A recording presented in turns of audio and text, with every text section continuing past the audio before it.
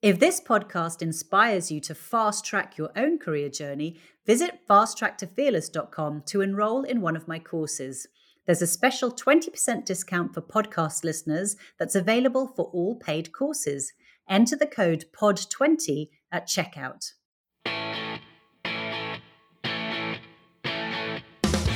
Hello and welcome to Fast Track to Fearless with me, Tracy Forsyth. In my job as an executive and leadership coach, I get asked a lot of questions about career coaching, how to grow in your career, and how to face challenges. So, in this new weekly series, Coaching Corner, I'll be answering some of those questions. We'll still also be hearing from inspirational people and fearless leaders at various points throughout the series, learning from their journeys to success. Today's episode asks, what is the best way to find courage when you face knockbacks? I believe courage comes from knowing and feeling that you are doing the right thing. And what I mean by that is that if you feel something is purposeful and meaningful to you, it will be an extra boost to have the courage and the conviction to carry on and do it. So don't try to do things just because everybody else thinks that they should be done or are a good thing to do. Listen to yourself and work out what is purposeful, what is meaningful to you, and think about what is the outcome that you're after. What is the impact and the outcome that you will find satisfying and gratifying? So when you're feeling de-energized and derailed, just think about what is it you're trying to achieve? Why does that have purpose and meaningful for you? What is the impact that you are longing for? What is the impact that you will have when you get there? And how will that be satisfying? So that brings me to another point really is often, and this is a Stephen Covey one, which is begin with the end in mind, is keep focused on that end state of being, how it meets your purpose, how you'll find it meaningful, how you'll find it gratifying, and courage will come. Don't try and force yourself to do something you're half-hearted about. It just will not work. So the other thing I think about courage is that what helps is that if you have the right energy for it. And the opposite of energy are things that deflate us and de-energize us. So when you're thinking about courage, think about the energy and resilience that you need to be courageous. I think a lot of this energy, I'm not just talking about physical energy, but I'm talking about mental energy, comes from doing the things that make you thrive and knowing what makes you thrive and what doesn't. So the things that make you thrive are things when you're doing things that you feel like you're in your flow, that it becomes easy, that it is energizing. You know, when we do things that we really, really love, the time passes by without really ever noticing it. When I'm really doing stuff that I enjoy, I forget I'm hungry. And that's when I know I'm really in my element. But if you think about one of the things I was thinking about is like the Superman movies. And remember Superman, very, very strong. He could fly, he could do this, that, and the other. But if you surrounded him with kryptonite, that weird mineral, or he went to Krypton, I think that was the planet, he lost all his powers. And in the same way, I think we can have kryptonite in our lives in the form of either activities that really de-energize us, or we can have people in our lives who are like kryptonite,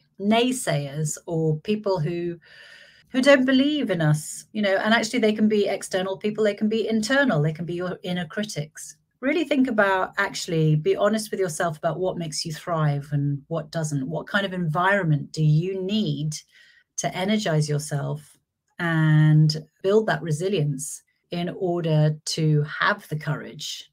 It doesn't really happen in a vacuum.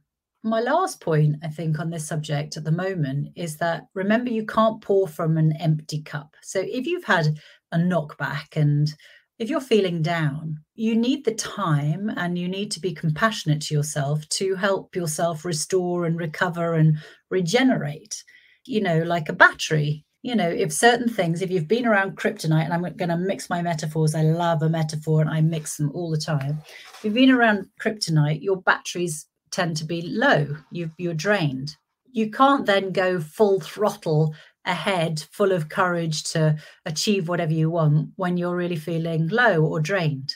So you do have to take the time to recover, restore, and regenerate in whatever form that takes you. So, I always say that we expect ourselves to run like Formula One cars at peak performance and at high speed. And we treat ourselves like a knackered old tractor. We don't put the right fuel in. We don't rest up. We don't get the mechanics to have a little twiddle or anything, or change our tires. And yet we expect ourselves just to be these amazing, heroic, all kind of accomplishing beings. Well, it's not going to happen. You've got to look after yourself. You wouldn't expect your car to run on empty. And if the warning lights went off and you kept going, then you wouldn't expect it to work. So why do you treat yourself any differently? The more you can recharge your batteries, rest, restore, the more you will have the energy and the resilience to find that courage on repeat. In summary, what I would say is I believe a lot of courage comes from knowing and feeling that you are doing the right thing for you, that you have a purposeful and meaningful aim or goal or end in sight, and that it will be a satisfying and gratifying and meaningful outcome for you if you carry on, if you pursue. So my second point is really about just bearing in mind what are the things that drain you and energize you along the way. So beware of your kryptonite, the things that suck it all out of you, and make sure that you're not around that too much. Conversely, what are the things that really make you thrive? What do you need?